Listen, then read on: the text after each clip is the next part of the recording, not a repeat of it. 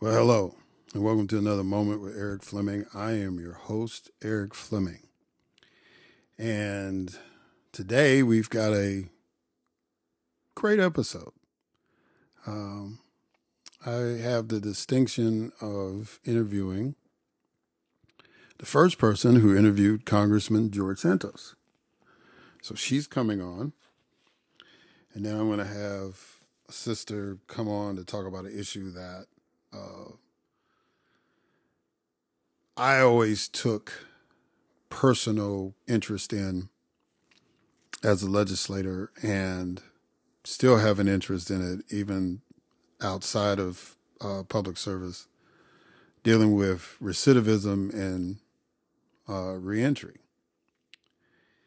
And, you know, my background in politics, my background in law enforcement and all that, and especially on the correction side, that's always been something I've been concerned about and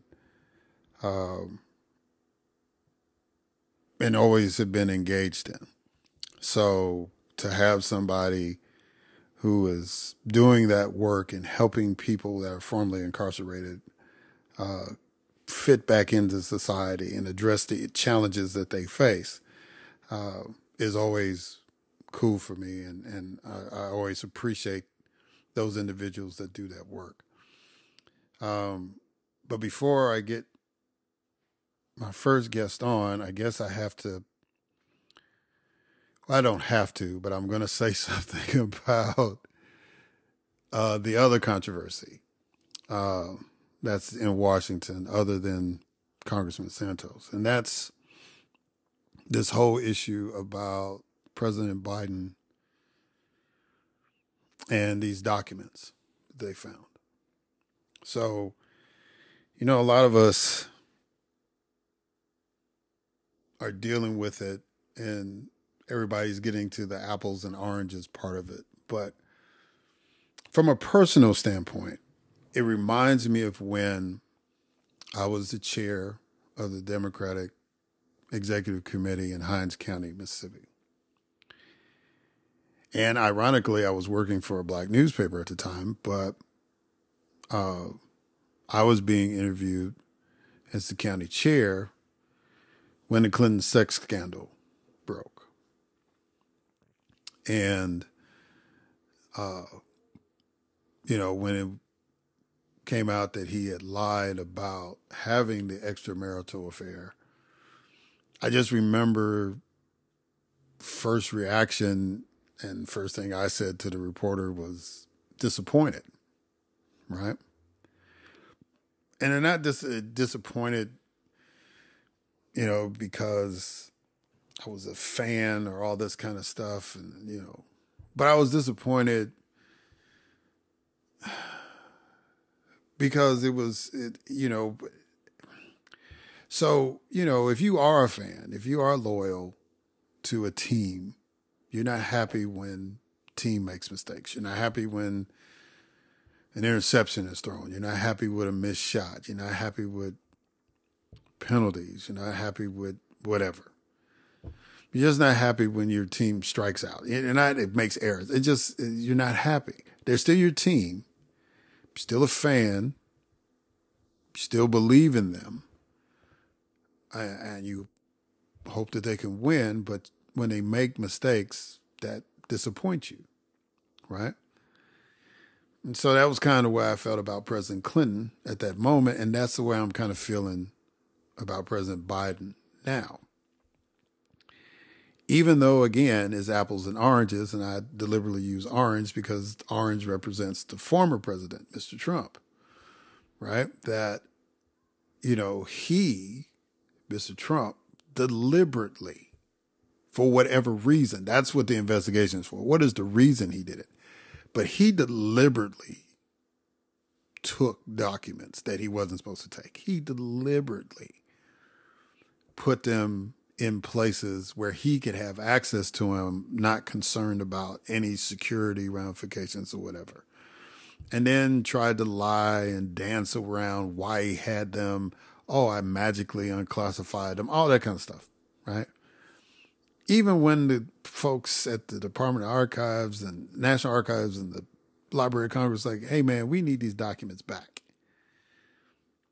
He was like, no. And the FBI had to come get them, right? Whereas we've got President Biden, who, when he was vice president, obviously, when they cleaned out the White House, seems as though that somebody or some bodies were careless in the hurry to clean out the White House, and documents ended up at his think tank at the Penn Center, or I think one document, at least one. Now, I've heard they might have found some more, but at least one document was found in the garage with his Corvette, right? It's just not a safe place for that document to be.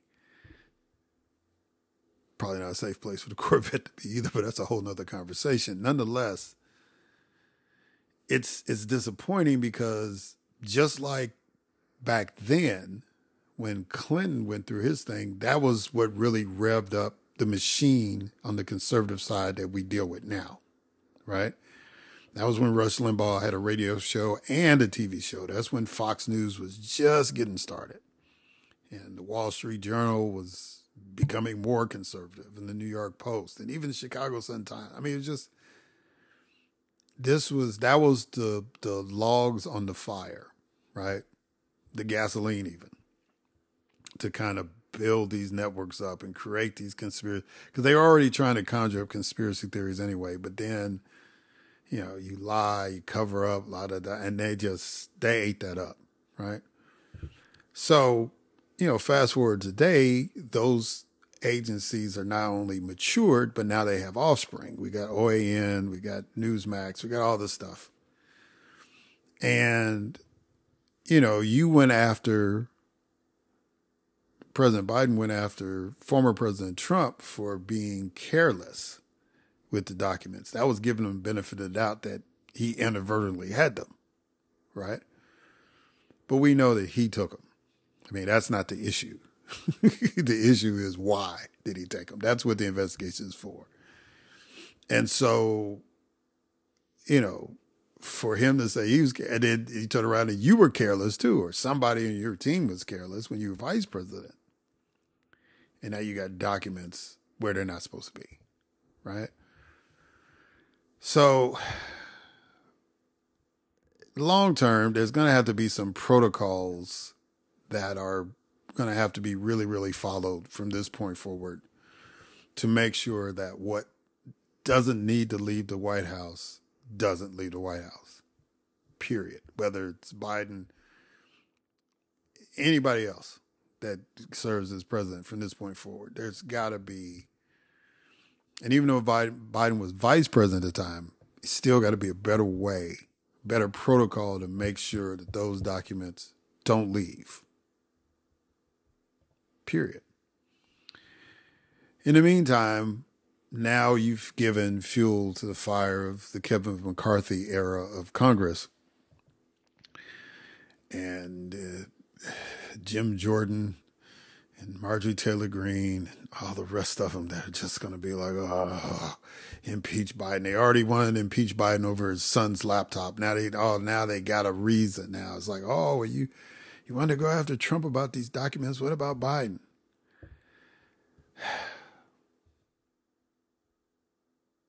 You know, and the way that they handled it, trying to piecemeal it.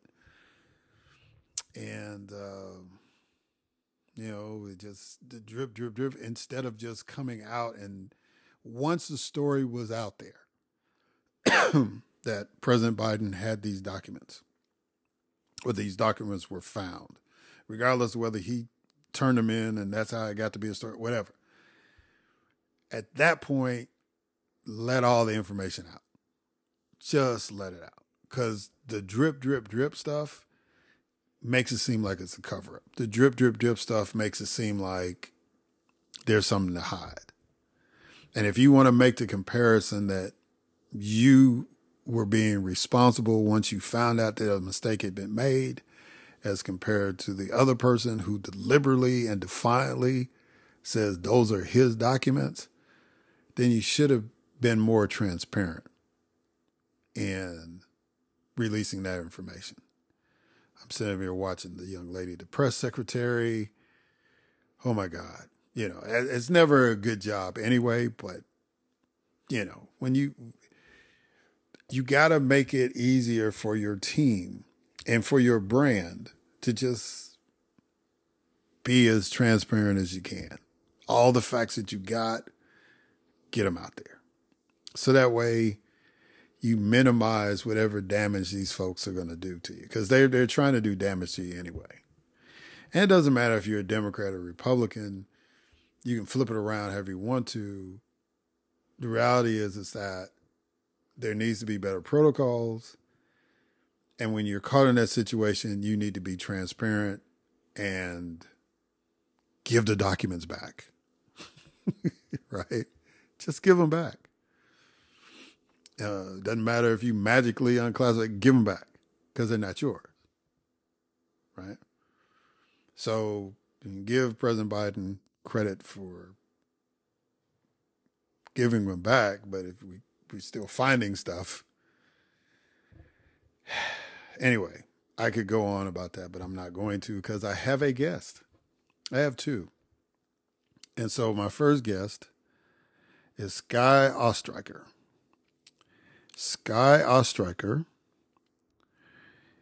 is the person who got the scoop. She was the first one to get the interview with Congressman Santos.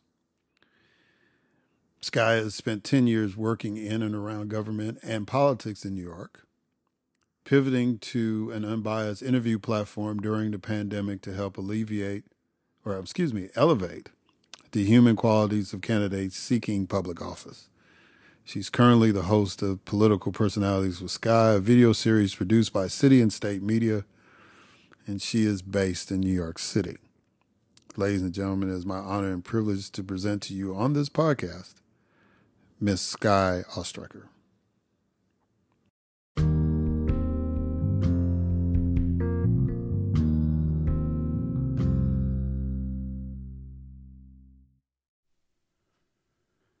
All right, Skye Ostreicher, how are you doing? I'm doing great, Eric. Thanks so much for having me today. Well, I am honored to have you because you are one of the media darlings of 2023 already. You were able to get the interview first before anybody else with Congressman Santos. And so I said, well, since she got the first dig in it, let me pick her brain on this subject. But before we get into that, tell me how you personally got involved in politics. So thanks, Eric, for the compliment. I actually was supposed to go to medical school. I went to University of Miami with a scholarship, and that was the plan. I studied chemistry, and the woman who was president of University of Miami was Donna Shalala, and she served in Bill Clinton's cabinet as his Secretary of Health and Human Services. And together at University of Miami, they taught a class about her time in that role and the night that she was President Clinton's designated survivor when he gave his State of the Union address. And she brought in President Clinton as a guest speaker to class to tell the story together. And it was in that moment that I said, forget medical school, I want to do this. And at the time, that was health policy. So I graduated college a year early. I came back home to Long Island, New York, and I did my master's in public health and a second master's in public policy at Stony Brook University. And during those courses, there were internships and fellowship opportunities for students to work in and around local government. So I worked at my local health department. Then I had an internship at News 12 Long Island, a broadcast station, where I was assigned to cover a guy running for local office whose name was Tom Swazi. He was running for local office, and then he made it into Congress. And then that's how my path started. And I spent the better part of the last 10 years working as a lobbyist on campaigns. I worked on the Mike Bloomberg presidential campaign. And then it was not until the pandemic. Mike Bloomberg dropped out on March 4th. And then a week later was the pandemic.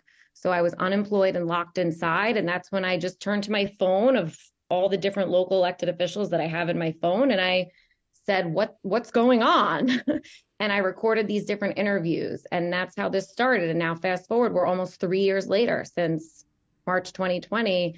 And I've done 700 plus different interviews, and the shows have evolved and iterated in different ways, but it's really getting to know the people behind the politics.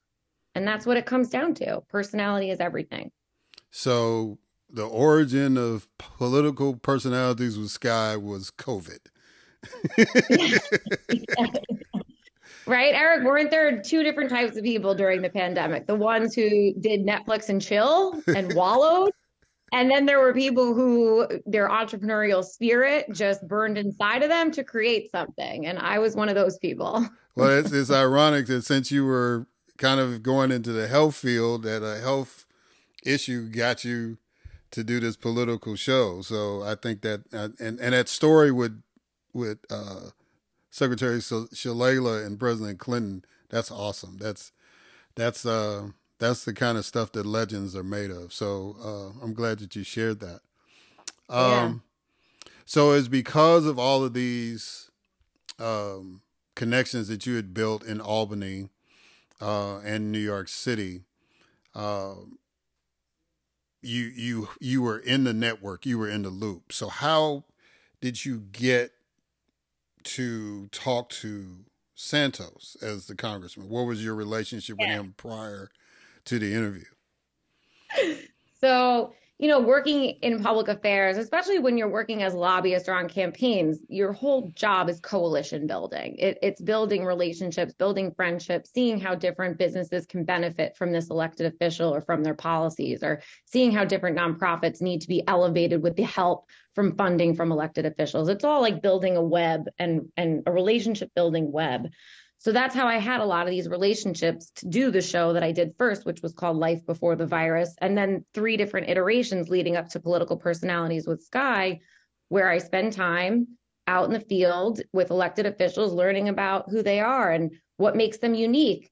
And as you know, there aren't a lot of media platforms that allow for our public officials to speak candidly. Usually the news comes after them for a quote or a soundbite based on some tragedy in their district or some piece of legislation that they put forward. And you get them on camera for a couple of seconds, and that's what goes on TV, or that's the quote that they use in the papers, as opposed to getting to know why they think the way they do, from the way they were raised, from their family values.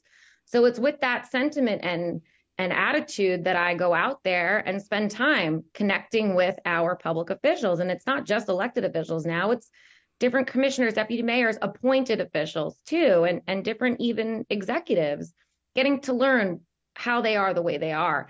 And so the relationship I built with George Santos, I first was connected with him when he was first running for Congress. And in my platform now and my platform before, when I did Politics NY with Skye, I interviewed every single candidate who was running for office in 2021, because there was no way for them to get out the vote. There was no way for them to meet their constituents and vice versa, because we were all locked inside during the pandemic. So how did anyone know who was running for office? So I did 3 questions in 3 minutes with every single candidate running for office. And it was later that year into 2022 when I connected with George, and same thing, no judgment, just wanted to hear his story. So then when this New York Times piece broke, I reached out to him and I said, I'm sorry to read this slander piece about you.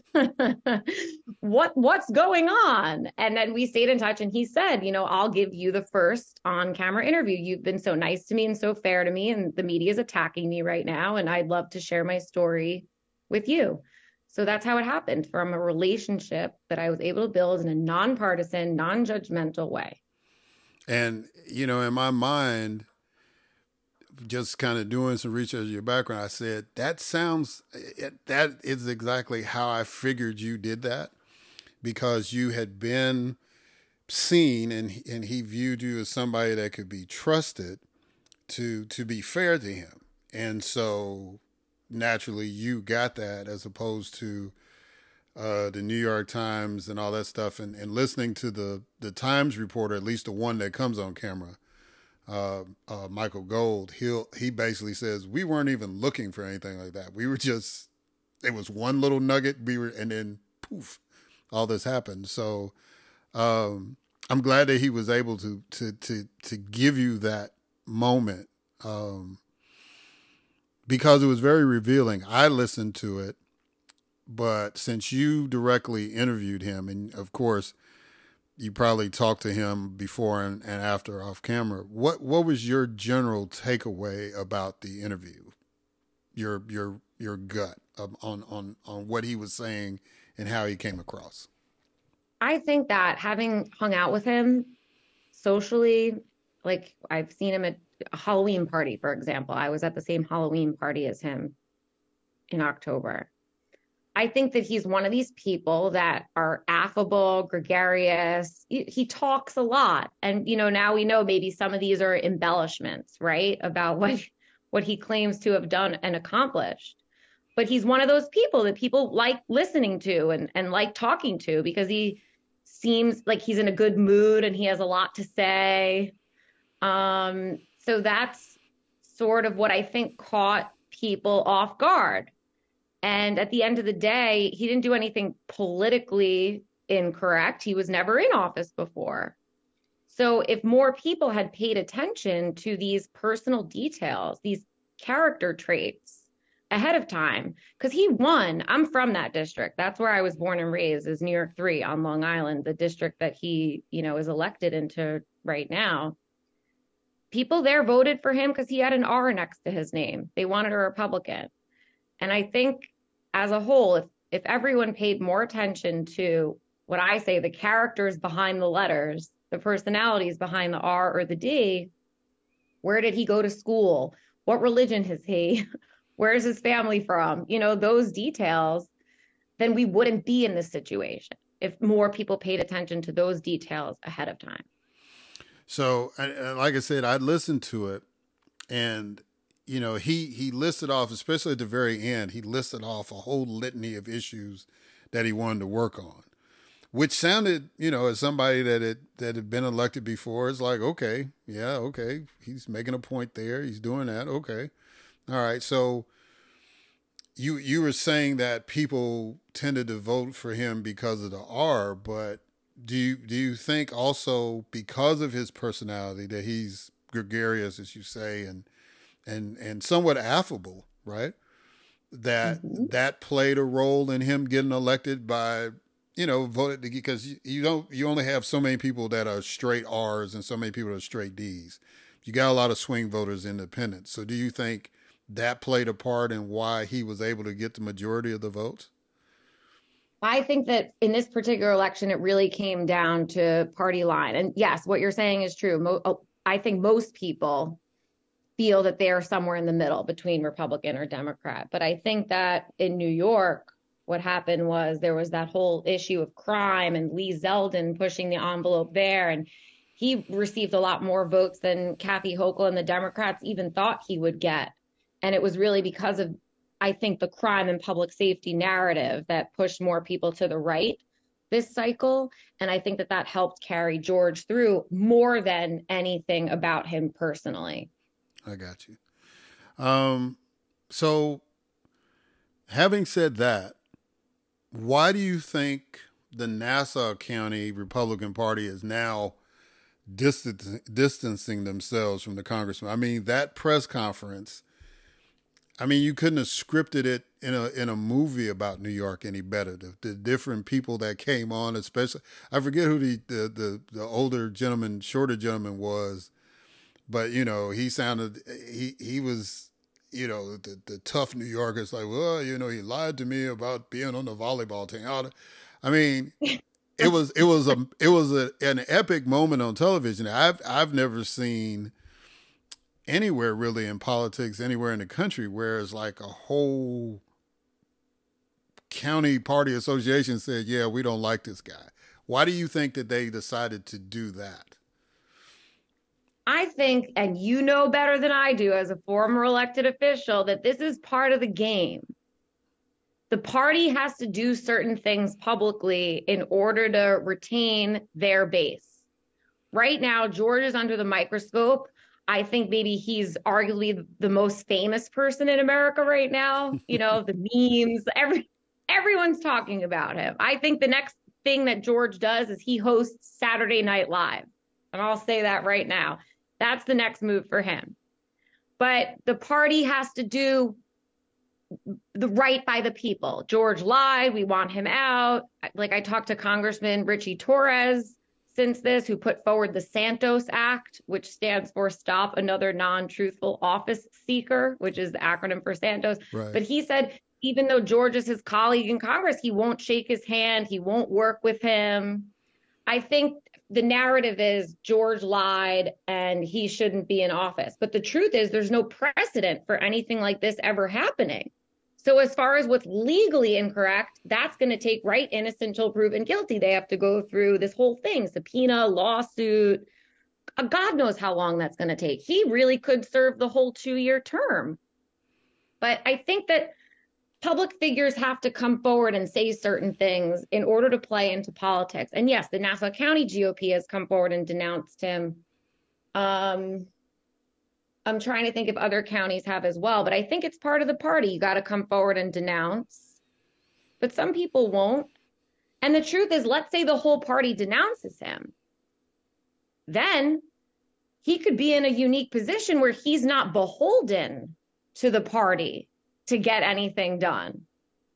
Then he's like a real loose cannon that can vote however he wants to vote, right? Right, and I think that's the way McCarthy is playing it, because when he looked at reporter dead in the eye and said, what crime did he commit again? So, you know, and that's why I'm looking at it, because the local folks are basically saying his colleagues in New York and his own party in Nassau County, because I think Queensboro is part of that district too, right? Yeah, but I don't think they've come forward to denounce him, right? Right. So it's like they've done that, these people, but not the national party. And right. And McCarthy, you know, and everybody said, well, McCarthy needs his vote, you know, but, you know, McCarthy needed Marjorie Taylor Greene's vote eventually, but he had to, you know, say, look, you can't say these things and I have to go along with what the speaker says, and you might have to sit out on some of these committees. You can still vote on the floor, but you gotta be punished for what you said. Now, the question with Santos is lying about your background, lying about your resume, the equivalent of some of the other stuff that congressional people have done, and they've been able to either stay in office, get reelected, or definitely no party is having a press conference saying they need to step down. I mean, that was kind of my take on it, is like, okay, well, the local folks, but he won, right? I mean, it was it close? I can't even remember what the total was. Was it close that he won by? As far as the points, he won. He won by a significant margin in that district. And there are people in the district that I know who are proud to have voted for him, even now. And even Tom Suozzi, he held that seat before George. He wrote an op-ed in the New York Times acknowledging that there are people in the district, his former constituents, who do not want George to be removed for that seat. They voted for him. And again, some of these attitudes, right, not just of Republicans, but of some people in general, is like, the government is screwed up. If George was able to pull this over on the government, then more power to him. That's how some voters feel. Yeah, and that was kind of the next question, was like, when you talk to people in the area, are you getting that sense that folks are like, well, you know, all politicians lie, so what's the big deal? As long as he does what he said he's going to do when he's elected, you know, so be it. That's part of what I hear. And the sad part of that narrative, right? All politicians lie, for, you know, let's give up, is that this is how we're going to lose our democracy, especially with millennial voters, Gen Z voters. There are passionate ones. There are passionate ones. But for people to walk away with that message, politicians lie, is really not a good thing for our country. So do you think that's the most detrimental thing about this whole Santos thing, is pushing out that perception about politicians lying? Yes, that's what I think. This was covered by every single news publication, every single one.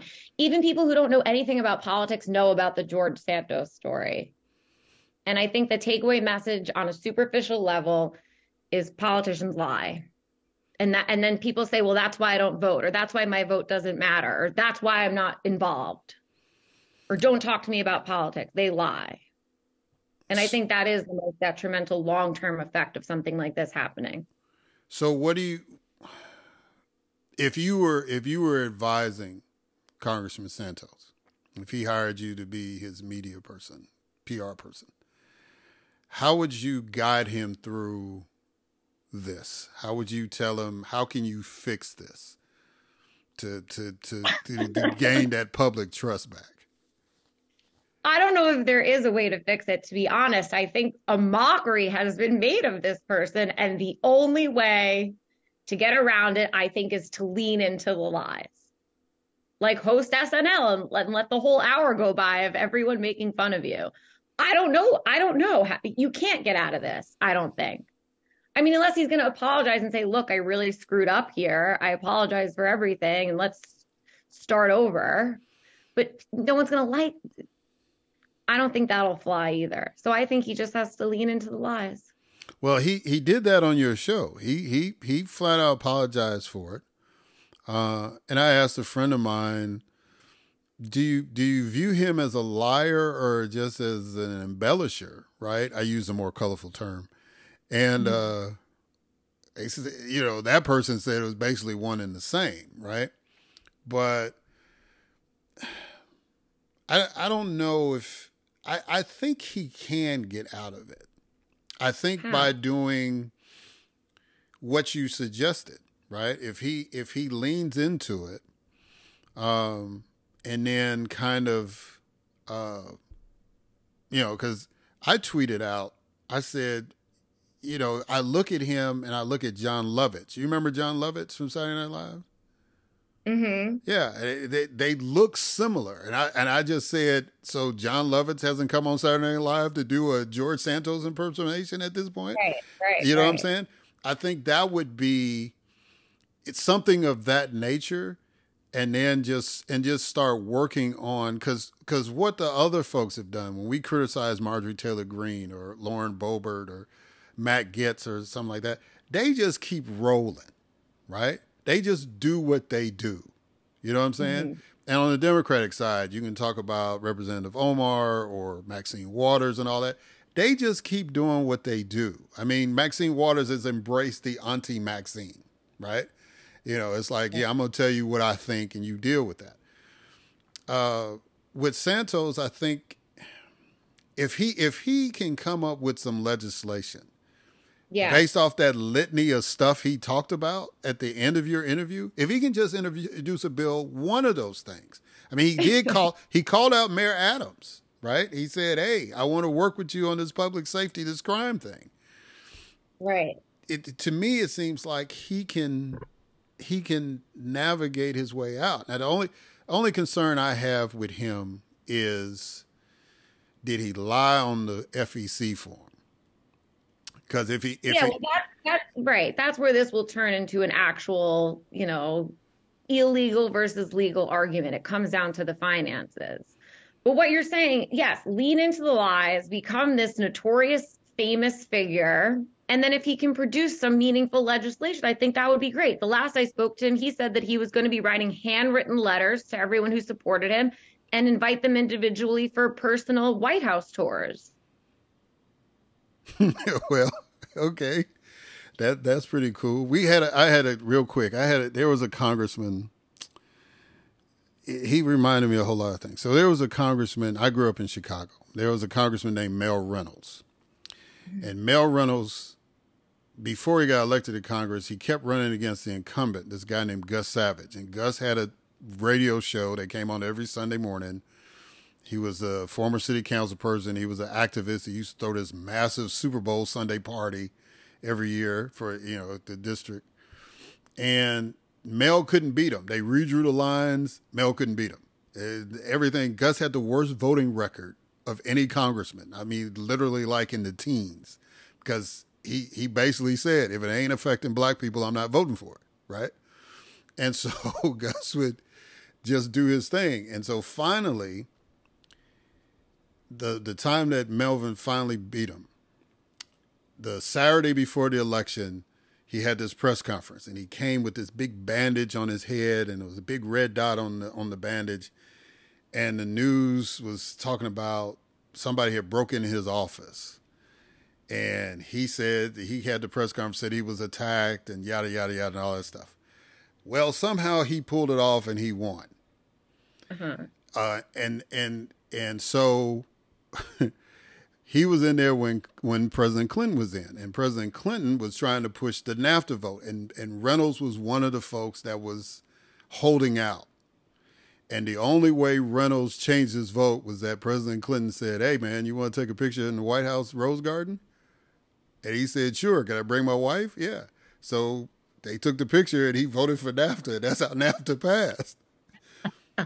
But then, of course, he ended up in jail for fraud. And so he only served one term. He ended up in jail for fraud, and I think he died right after he got out of jail. So there's always been colorful characters, is what I'm trying to say. There's always been people that have done things. And when you said the White House, promising the White House tours, that's what triggered the Mel Reynolds thing. And then the other thing, the movie Distinguished Gentleman with Eddie Murphy. Where he was like, vote the name you know. That was the first thought that came in my mind. It was like, okay, well, you just voted for the name that you were comfortable with, but you kind of validated that. You said people voted for Republican. They were following that Zeldin wave, and Santos benefited from that. So I think it's going to be interesting. How do you think this is all going to end? Do you think he's going to get reelected? Do you think he's going to serve at least one or two more terms? I mean, how do you think this is going to end? Well, I think the two people that we can compare George to really, let's say someone like Trump. Okay. Everyone was so upset and we got to indict him. He's got to go to jail. That's not happening. Or Anna Delvey. That was the girl that came here to New York and, created this whole lie of her foundation, and she got hundreds of millions of dollars. She went to jail, and now she's out of jail, but she's sticking with her story that she really is an heiress and had this foundation and she's going to benefit people. I think the way the George Santos story ends, and again, he may serve the full 2 years, it will come down to these FEC filings and reporting financial disclosure. But the subpoena, the U.S. Attorney General's office, that could take a while. And maybe it ends with him in jail, or maybe it doesn't. It depends on what comes down legally. But hopefully he can make good on him being elected. Otherwise, the 140 some odd thousand people of that district will suffer. Right. And it's going to be an interesting story to follow all the way through. You had mentioned something in the interview about millennials, and you kind of touched on it here. How important is that vote in New York State as compared to other parts of the country, and what trend do you see them going? Well, here in New York, we have New York City with like 8 or 9 million people, and I don't know the numbers, but let's say most of them are millennials. A huge chunk of them are millennials. Millennials are the biggest voting bloc right now. We're all in positions. I'm 33. I'm a millennial. I have colleagues that are running companies, running nonprofit organizations, that are in office themselves, that have their own families, that are homeowners, decision makers. And I think, and George is a millennial too. He's 34.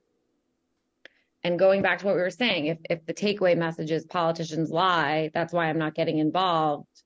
even as involved as I am, most of my friends still sit out of voting, especially in local elections. So the importance of the millennial vote, I think, is pivotal here. And what we need to do, and I think the media has a large role to play in fanning the flames of partisanship instead of presenting neutrally what's happening. When you want to find out what's happening, it's really hard to decipher watching news to figure out what's exactly going on. And I think we are dividing our country and losing millennials in this process. And in order to there are other, like Andrew Yang has his Forward Party. Like there are other answers coming to the table. Ranked choice voting, other ways to try and neutralize the partisanship. But I think millennials have a voice in this conversation, and we can't afford to lose them. Otherwise, we'll lose our democracy based on the partisanship that we're seeing here. Well, I appreciate you contributing to educating folks. And especially not just in your age group, but overall, because the premise of your show is a service that I wish they would do in Georgia. In Mississippi, the media was really, really friendly in Mississippi as far as getting people to know who the candidates were. They relished into that thing. But big areas like Illinois, Chicago and Georgia and Atlanta, not so much. So you being in New York and doing this is really, really vital work. So as part of what I do in my podcast, I give people a chance to shout out their work. So tell folks how to pay attention to your show, get in touch with you, all that kind of stuff. Sure. My show is called Political Personalities with Skye, and it's produced by City and State Media. I'm on Instagram as The Political Personality and on Twitter as Skye Stats. And I'd love to take my show on the road one day, Eric, and come to different states, because it's really important hearing the actual voices and stories of local leaders.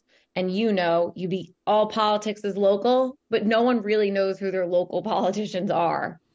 So it's really important to have their voices heard, because they're the ones that are, they're working up the ladder and running this country and moving into positions of higher office. And why not get to know them? Exactly. So hopefully you'll get that chance. I think you will. I think as I said, your star is rising.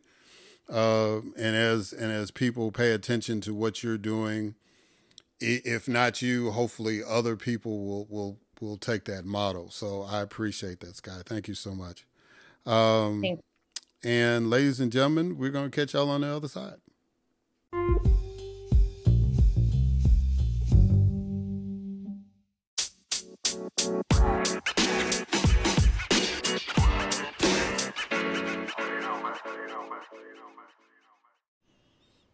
All right, and we are back.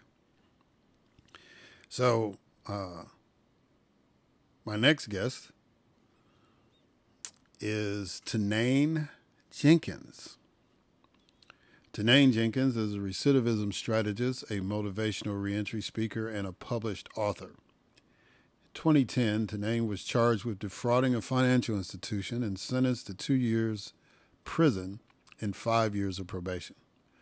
After release, Tanaine worked in the logistics and tax industries before starting Everything I Am, LLC, an organization that focuses on helping returning citizens and justice-involved individuals become successful in their second chance. Ladies and gentlemen, it is my honor and privilege to present to you on this podcast Miss Tanaine Jenkins.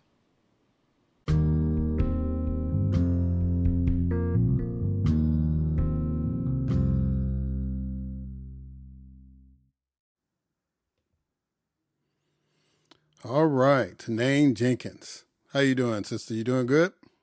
I am doing brilliantly. Thank you for asking so much. Well, I appreciate you coming on and talking. So I'm going to do something a little different with you. and it's kind of Okay. based off of your TED talk that you did.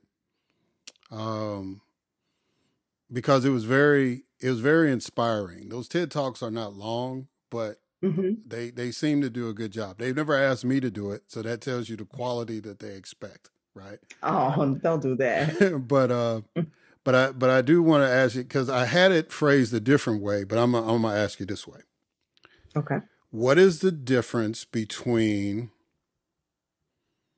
J42433 and Tanaine Jenkins?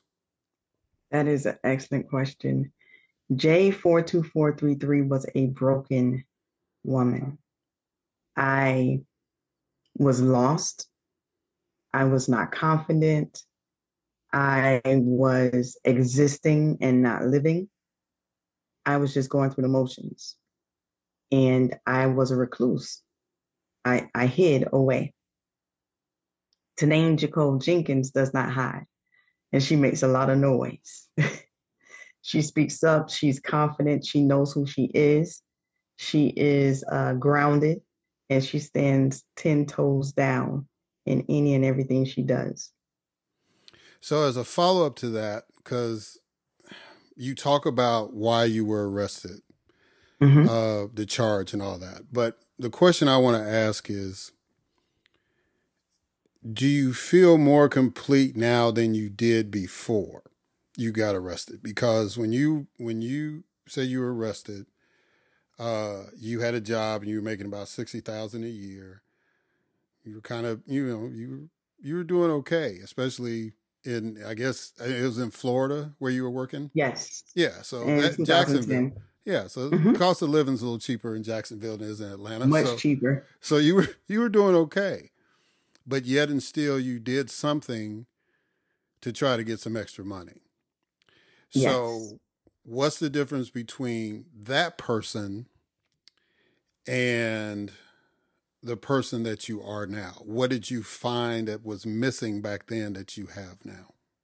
I found my enough. Back then I didn't know what enough was. I didn't know what enough looked like. I was chasing something that I had not defined. So when you're chasing something that you don't know what it looks like or smells like, all you're doing is chasing your tail. And you'll always be chasing because you don't know what the end looks like, or in your mind, you don't know what the end looks like. So over the last few years, I was able to define what my enough looks like and what my enough is. And therefore, I'm not chasing my tail anymore. I understand once I get to a certain point, this is your enough. Now reach for another goal. And my enough come in the forms of goals. So once I attain this goal, that's my enough for that level of me.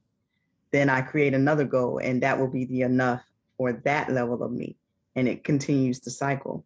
But at least I have a definition of what enough looks like in my mind's eye. And back then I didn't know I needed to define what enough was. I was just going through the motions then as well, just chasing my tail. So I'm going to get back to that point of how you got to knowing that you had enough. But I want to get into some of your work first. Explain what the mission of Everything I Am LLC is. Everything I Am LLC is a confidence boosting apparel line. That's what it started out as. And it was basically it is geared toward returning citizens and justice involved individuals, because we need a constant reminder. I believe everyone needs a constant reminder that they are more than enough, or that they are enough, or that they are someone, or that they are everything they are, flaws and all. And when I created Everything I Am, I was in a dark, dark space. And I did not feel like I was enough. And I did not feel like I was everything. And so I created these t-shirts because I needed a constant reminder that I was more than enough. And in turn, it helped other individuals have that constant reminder as well. So I created it for me, and in turn, it actually helped so many other people. Um, how can we say as a society that we want people who have served their time to fully reintegrate when the system as designed takes away one's hope and self-identity? We can say it all day. It doesn't ring true. You know, when people are released from prison, people that do not know expect us to just thrive and succeed because we went to prison and you've been punished and you shouldn't want to do it again. That's not always the case. So in society, when returning citizens have so many barriers that they face coming home, access or no access to occupational licensing in certain areas, which would provide a living wage. And then you have the housing issue. I say all the time that I was sentenced to a second sentence. And that second sentence was to live below the poverty line. I was working 7 days a week, not able to pay my rent. But I'm trying to do what, I'm trying to be a good citizen. But when it's set up for us to be second-class citizens, we're ultimately set up to fail. So when society says, well, don't get in trouble anymore, absolutely, I'm going to do my best not to get in trouble anymore. However, when you're on probation as well, because I was sentenced to 2 years prison, 5 years of probation. My 5 years of probation ended up turning into 10 years of probation because I was violated probably a month or two prior to my current term expiring because I couldn't pay my restitution, because I didn't have any money, because I couldn't get a job, because I'm a felon. So it's a lot of different barriers that are stacked up against us. And for society to say that we should be okay once we get out of prison, they don't know the laws that are in place or the policies that are in place that keep us from obtaining that level of success that they have in their mind we should obtain. Go ahead. I'm sorry. No, and I say that there are about 5 different types of people. There are people that don't know, people that don't care, people that don't know to care, people that care and don't know, and then people that actually care. And we need more people that actually care. And then we need to educate those people that don't know. Then maybe they'll turn into people that actually care. Right. And I'm going to get into the policy piece too. But I did want to ask you, you talked about it in the TED Talk, and you just kind of talked about it here, so it doesn't have to be long, but you basically said that the toughest part of your life was not when you were physically in the prison, but when you were released and trying to do right. Yeah. Basically. And you kind of touched on it about the job and all that, but the other piece, I guess, is you couldn't at that time. Could you get your rights restored to vote at that point? Had you? No. Right. So you couldn't vote. You had to check that box on the application, and then of course you had to try to find housing, right? So yes. Why do you think? And this will kind of segue into the policy discussion, but why do you think it is so hard for people to connect the dots? Like you said, it's like it's lip service. You say you want people to be restored, but like you said, there's all these barriers. Why do you think that there are people who don't know or care but don't know or don't care to know and can't connect those dots to see that you got to remove particular barriers if you want to have a society of people that have truly reformed and really want to be contributors to society instead of, being a burden or a ward of the state? Correct. The people that don't know because nobody has told them. That's just the bottom line. That's like when you go to school, you don't know your ABCs until someone teaches you. So the people that don't know, they don't know because nobody has taught them. The people that don't care are those individuals that believe it does not affect them. So until it affects your household or someone close to you, then you really don't care about it. You know, when I put it in perspective and I say, well, you don't care, but it affects you more than you know. Because when returning citizens can't get access to certain things, then you see homeless people on the street begging for money. You see your taxpayers, your dollars being funneled into these prisons to house these individuals that have barriers against them, and they keep going back and forth to prison because they can't do anything else. Then you have your neighborhoods that could be safer when you actually care about reentry and what's going on with the prison system and how they're pushing out 600,000 men and women a year with no plan in place for them when they come home. So the people that don't care, they don't care because it doesn't affect them. And the people that don't know, they don't know because no one's taught them. So, and bottom line is there has to be more education. Mm-hmm. And I'm gonna get real personal with you for a minute, if you don't mind. I don't know if you did any background on me, but before you came on, but I used to be an elected official, and I have been in law enforcement, right? Mm-hmm. So I saw that. And most of the time, my law enforcement experience has been in the correctional part, at least at the county level. Okay. And so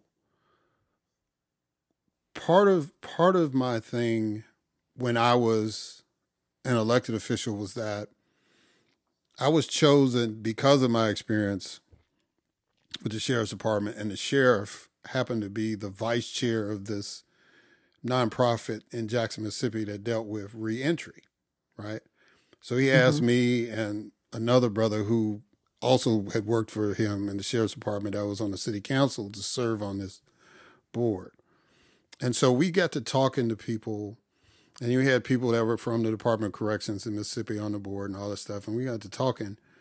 And one thing, it was a simple thing that came to my attention, that in Mississippi, when you got out of jail, and I don't know how it is in Florida, but in Mississippi, when you got out of jail, they gave you X amount of dollars, a bus ticket if you needed it, if you didn't have transportation to get out, and maybe like a pair of jeans or something. For the men, they gave them, I don't know what they did with the women, but with the men, they gave them like a pair of jeans or something like that. But the main thing was they gave them money, and they would provide them transportation if they needed it. But the amount of money they would give them, I think, was like $75 or something like that. And then they would have to report to their probation officer the following week. And the probation officer was going to turn around and take 30 of that $75 right back. Right. So what had been happening is that there was a provision where if you showed up and you said, well, I ain't got the $35, then I could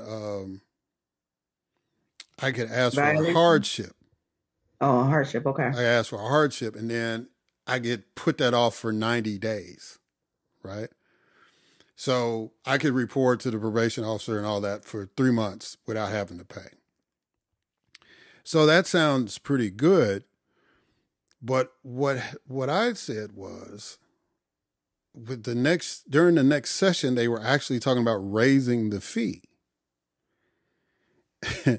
So what I did was I just said, look, I'm going to introduce a bill that'll say you can put off you don't have to pay your first ever payment for a month. And if you do, even after a month, if you still do it, you could still ask for a hardship. But it'll give you at least 30 days to kind of get situated. Hopefully you can get a job and you can pay all this stuff. So initially the bill didn't pass, but they had something else. They had the code section in there. So I was able to stick it in the legislation, the actual legislation that was going to raise the fee. Of course, so the code section. So I was able to put the amendment in there. And the only reason why it passed was because I was able to show the state of Mississippi that if you allow these people 30 days instead of 90, you would save the state $7 million.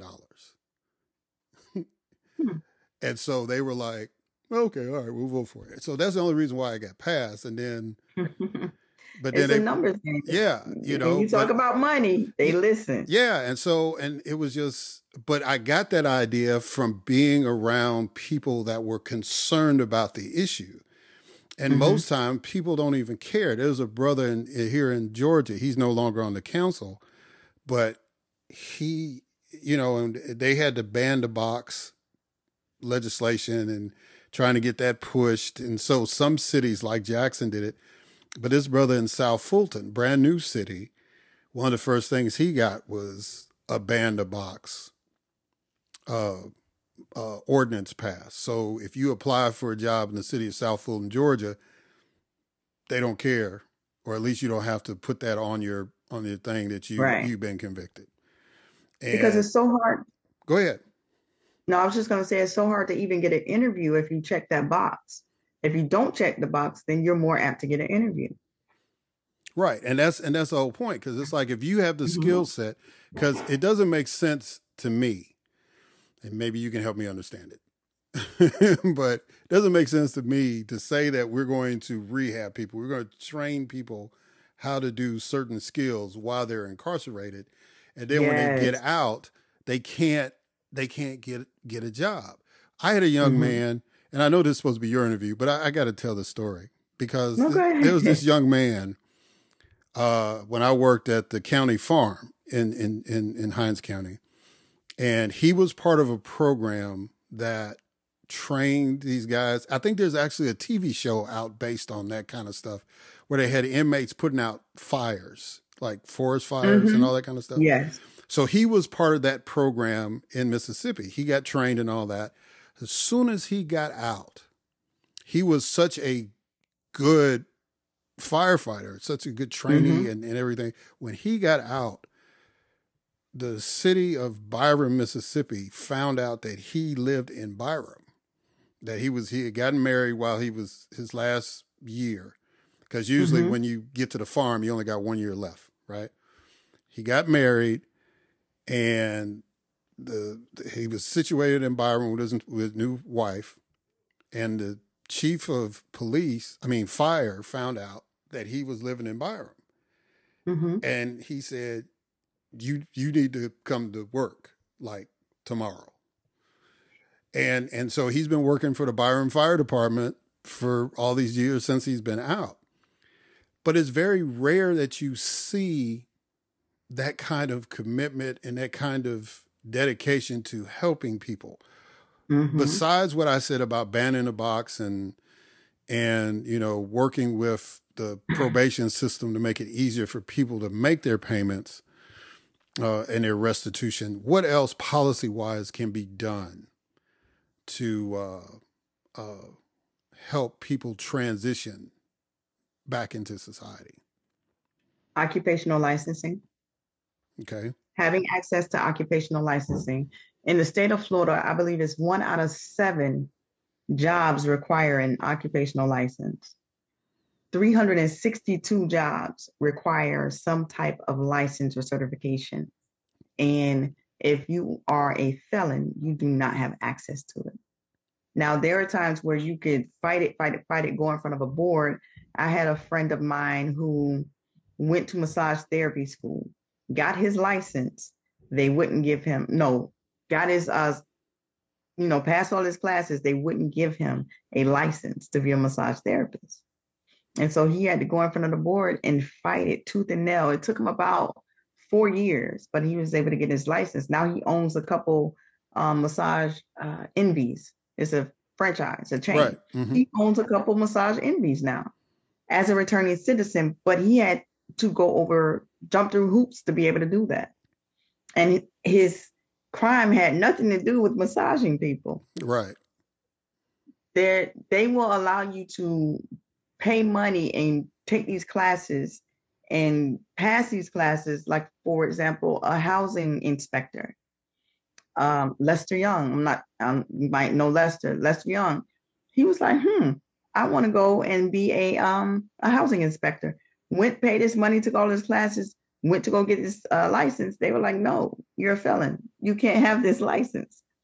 So with these barriers in place, those are the particular careers and jobs that will allow a lot of people to earn a living wage.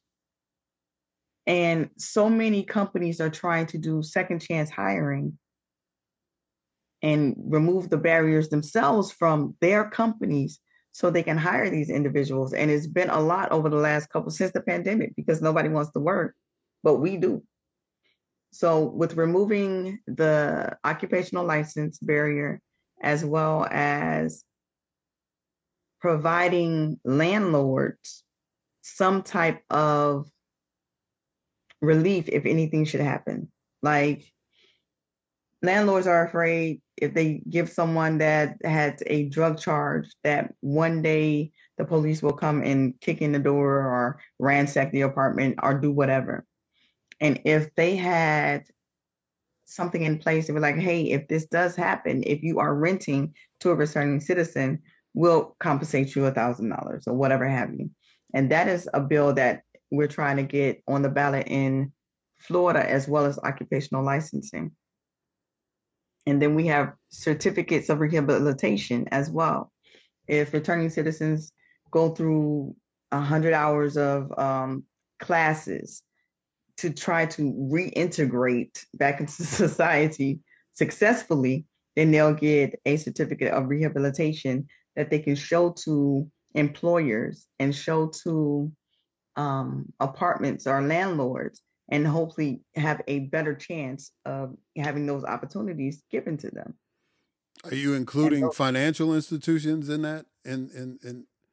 Yes, sir. Because that's a huge barrier. And the other question, before I get back on that, the other question: does nursing fall under the occupational licensing? Yes, it does.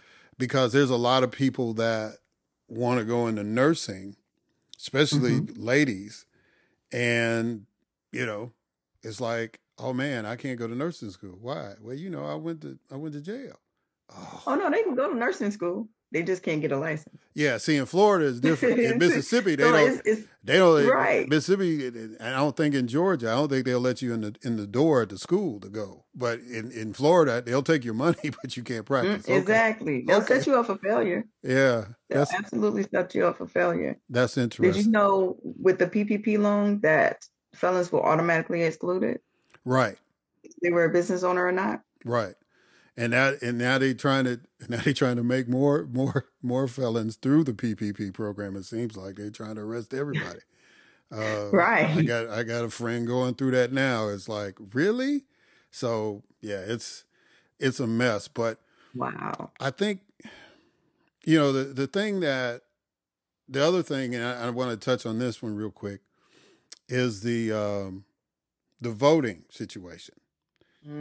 So in Florida, 65% of the citizens said, once you serve your time outside of a murder or a sexual assault charge, you can get your right to vote back. Amendment 4, I remember. And so now we've got police going around arresting people who voted. For voter fraud. Yeah. Kind of walk through, as somebody that's down there in the middle of that, what exactly is happening with that? Why is the Santos doing that? So I am a part of the FRRC Policy Council, and I don't know, FRRC is Florida Restoration of Rights Coalition. We were the driving force behind Amendment 4 being passed in Florida. When the news hit of those were getting arrested, we set up a fund to pay their bill, to make sure that we pay their bill. DeSantis is trying to scare returning citizens because a buttload of us were able to vote and received our voting rights. So he did it right before the election to scare returning citizens or justice involved individuals to not go to the box and not vote so he could be reelected. And he did it strategically, if you notice, because it was probably a month before the election when this task force for voter fraud was formed, and people started getting arrested, and it was in the news. Even the officers, if you saw the footage, even the officers were like, this is, war. And these individuals that have been out of prison, not been in trouble, getting arrested for something that they were told that they could do. Like they literally were told, hey, here's your voter registration card. You can vote now. Right. And that scared every person with a felony in Florida. And a lot of people didn't turn out to vote. A lot. And that was his strategic plan. Now, how many people were impacted? Because the one number I saw was like, when that passed, it was like 1.4 million people automatically could vote at that particular point. Yes, it was 1.4 million. So we're talking that could have swayed the election if we're talking about 1 point, because it's obviously more since then that have been released and out. So we're talking at least a couple million people that basically were being intimidated not to vote. Mm-hmm. But this is the things that are not talked about are the individuals who voted twice for Trump and didn't get arrested and just got fined. And this was before all this voter registration fraud thing. But they were found to actually have done fraud. Like they legit did it. These individuals who were told they can vote and handed a voter registration card didn't knowingly commit voter fraud. But these other individuals knowingly committed voter fraud and did not end up in handcuffs. So is there anything that the Florida legislature is doing this session to clean up that Restoration Act to tighten it up so there won't be any kind of loopholes? So whether it's Santos or any governor in the future can say, okay, well, I'm going to shut down so many votes. It's a lot of talk. Yeah. Nothing that has been brought to our attention with the Policy Council has come into play. We continue to try to push for. No, I did hear that they are trying to somehow create a system that talks to each other. From Tallahassee to the who does voter registration? The DMV, right? So they're trying to create a system and they're supposed to talk and say, hey, they have fines and fees. They can't be a registered voter. Because when Amendment 4 was passed, they were like, well, fine, but if you have fines and fees, you still can't vote. And that's why it was a big thing with John Legend here in Florida with the FRC that we're paying. We've paid millions of dollars in fines for returning citizens so they can get their rights restored. It's like when they saw that we were able to vote, now they put up another barrier. But if you owe us money, you still can't vote. So they're trying to get a system that talks to one another to see if the individual has any fines and fees so that they can get them paid and so that they will be free and clear and able to vote. But that's still speculation and still a little bit of talk. Right. So, because in Mississippi, a legislator has to say, you came to me as a legislature, say, I want to get my voting rights back. We introduced a bill with your name only. It would have to list the charges that you were arrested for and indicted for and convicted for, actually. And then it would go to a committee, Judiciary B. It had to get out of committee and then get on the floor. and then 2/3 of the body would have to vote in favor of it, right? That's a lot. Yeah. And so basically we would have like about 2,000 names every year and maybe get like 10 out of the 2,000. And so in the 8 years that I served, I was able to get 3 people their voting rights back. And everybody's like, woohoo. And I was like, yeah, but that's crazy. That's crazy that we got to go through this process. So when I saw what was happening in Florida, I was like, yay, okay, cool. I was kind of surprised it was Florida, but they did it. Right? and then I see Santos doing his thing. So it is what it is. But I just wanted to kind of touch on those points policy wise. And basically we kind of stretched our time, but this conversation is important. So I want to close out at least with one more question about a component. How important is mental health care in reforming the criminal justice system, and at least, and especially when it comes to recidivism and reentry? I did a study, and about 60% of men and women that are in the prison system suffer with some type of mental illness. And because the prisons are overcrowded and there's mass incarceration, they are not getting the mental health treatment that they need. The prison system moved from rehabilitation more than 40 years ago. And because they moved from rehabilitation, that is why the recidivism rate is so high. If individuals were getting counseling instead of prison, it would be so much better. Because I myself was diagnosed with impulse control disorder, which is a mental health issue. But because I was able to get the help that I needed, I'm able to control it. And I've been good for the last 8 years or so. But what goes undiagnosed cannot be treated.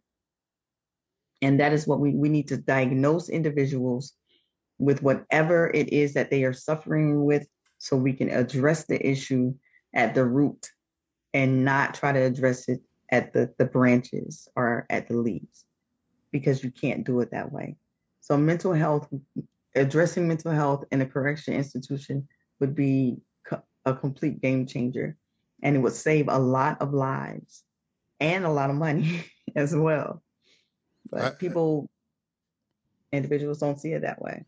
Yeah, and I agree with that. I think, the correction system, law enforcement, we're not supposed to be in the business of mental health. It's supposed to be mental health professionals. And one of my gripes when I was up there is that we would see every year when we had to make budget cuts, mental health was always on the list. And, so like I said, I was in the legislature in the early 2000s. So now, 20 some odd years later, we're reaping the whirlwind on that. And I think that's the reason why we're having a lot of the issues, like you talk about homelessness and all this other stuff going on. The pandemic really exposed it because people were cooped up. And then once they got out, then all of a sudden, really, what are we doing? Why are you really? People were just doing things. And it's exacerbated to a major problem. And I just listened to your story. When you were talking about ICD, and it was getting back to your original point you had talked about earlier in the interview about enough. And so that's why I was, did I lose her? Probably did, because I've been talking long. I might have lost her. But anyway, so I guess, guys, we're just going to catch you on the other side.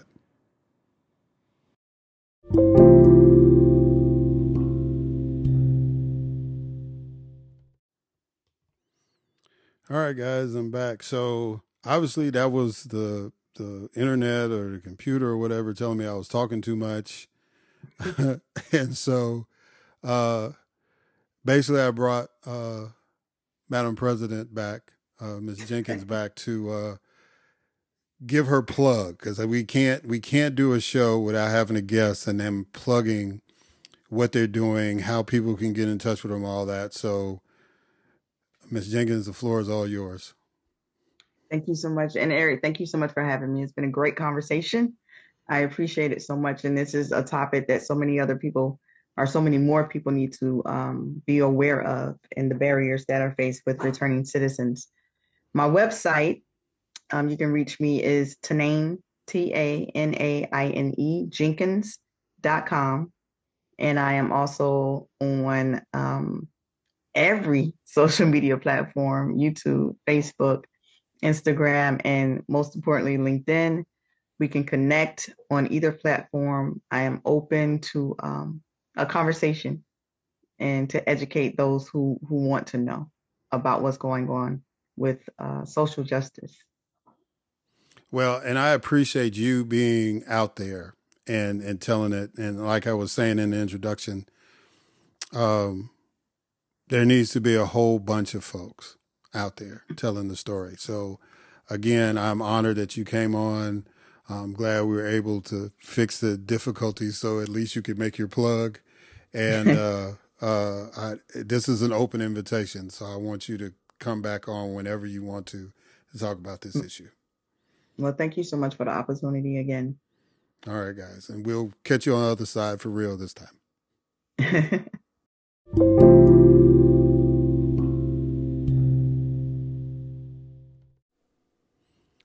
All right, guys. So let me just close out. I apologize for the technical difficulty, but at least you've got to hear Ms. Jenkins make her case about the issues that are important. And we were able to reconnect so that she could tell you how to get in touch with her. I also want to thank Ms. Ostreicher for coming on and telling her story as well, dealing with Congressman Santos. Hopefully y'all learned something out of that. But since this episode is coming out during the King holiday, I had to make an observation. And there's been a lot of talk with people. There's been a lot of chatter on social media about who can quote Dr. King and who cannot. And I get it. So the only thing I'm going to quote is the Deborah Cox song, "We Can't Be Friends," right? Because it's gotten to that point, y'all, where people, especially in the African American community, even if they don't agree with each other on issues, have been pretty adamant about folks that they view as espousing policies and actions that are counterintuitive to what Dr. King pushed for.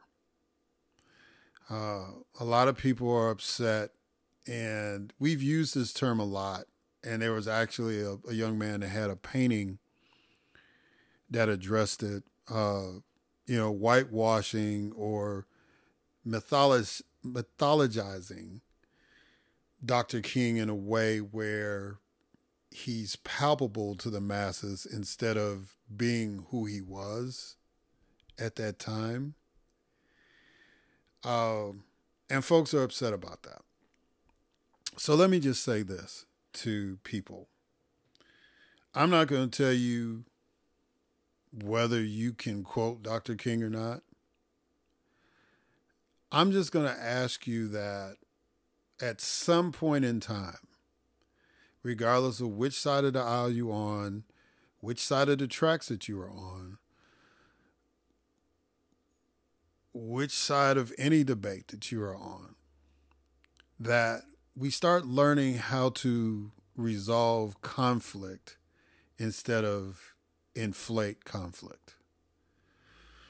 I think at some point, one of the things that I am doing personally I started this last year and plan on finishing it this year, is the NV365 training that the King Center puts out, that tries to explain the philosophy, well, not tries, they explain the philosophy of nonviolence through the prism of Dr. King, right?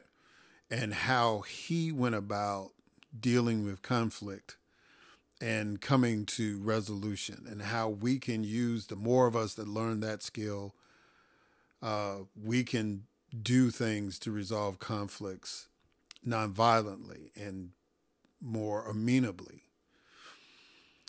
You know, and there's some people just like, well, you know, you just got to do what you got to do. Okay, fine, then do what you got to do. But Dr. King was against that. He, like I said, I'm not going to say a quote, but you know what he said about that. That's antithetical to what he was about. What we have to do is figure out a way in this society where people can, behind the technology of their phone or their iPad or their computer, can say hateful things, can be vitriolic, can be invidious in everything that they set out to say and do. Navigate through all that and still find a way to get to a solution. And for those folks who are telling folks not to say things, at least listen to those folks if whether they're not quoting black leaders or not, but if they are willing to at least have a dialogue to come to a solution, let's open our ears to hear it and see what is being offered. And if it's not anything worth being offered, or if it's something that can be a teachable moment, let's make that happen. I think, you know, to just basically say, you better not say that, or you better not do this, that makes us no better than the people that are really trying to oppress us. I get it. I'm mad. I'm always mad. And I'm always disappointed. But on this day and throughout this year, we need to figure out a way to deal with this stuff as intelligent human beings and not as combatants all the time. I know it's a tall thing to ask for, even for me. And I have a platform where, you know, and I've used it to just go off, right? It's hard. But that's why it's called discipline. Because it has to be taught and it has to be trained, and you have to acquire that skill. So if I'm admonishing myself, then I feel like everybody needs to admonish and check themselves and not be hostile, but be holistic, if that makes sense. Until next time.